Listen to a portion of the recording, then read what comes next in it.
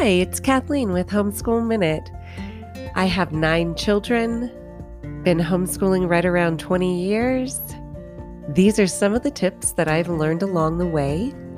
Today's tip is not doing every subject every day. Now, I know some of you may be feeling that I am running my fingernails down the chalkboard, but I promise you I'm not. This tip has helped me through many seasons where we have had a lot of chaos in our lives. This particular tip is meant and designed for those in the elementary stage of homeschooling.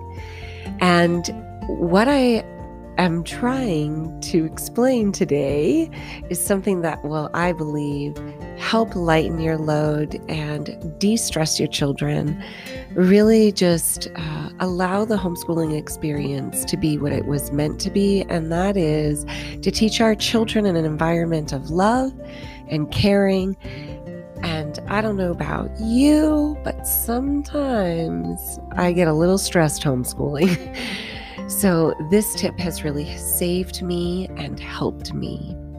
So I like to use the example of science and social studies. And for science, let's say we do science 2 days a week and social studies 2 days a week. And on the off day, we do a science lab or a field trip. Whether you homeschool 6 days a week or 5 days a week, I really like this approach because it's not that we are doing half the work. You know, sometimes we think, oh no, if I only do science 2 days a week, I'm not going to get as much done. Well, that may be true on some weeks, but on some weeks you may get twice as much done. Sometimes that little thing called momentum carries you much farther in those 2 days than trying to cram a little bit in every day and then watching your clock and being stressed out that, you know, you've got to go get the children off to this subject or that subject, or it's nap time for the baby or whatever it is. We always seem to be under the deadline as a homeschool mom, even if we don't ever leave our home. You know, there's dinner to be made and the laundry needs to be changed. And, you know, the list is endless. I don't have to explain that to you. So I do want to stress that I think that the 3 R's, writing, reading, and arithmetic, are super important to get done every day as much as possible.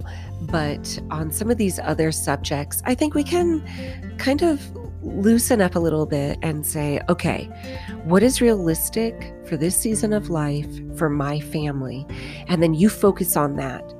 And I think that you will find that you will get more accomplished and that your homeschool experience will be much more enriching and just fulfilling if you will take a lighter approach and not really be driving your children and driving yourself quite so hard. All right, there's my tip for this week. I hope that this finds some use in your life and that it is helpful to you. I also really want to hear back from you. So if this has helped you, let me know. If you have other creative ideas that you want me to share, please let me know. I'd be happy to do that. And until next time, have a great, blessed week. Bye-bye.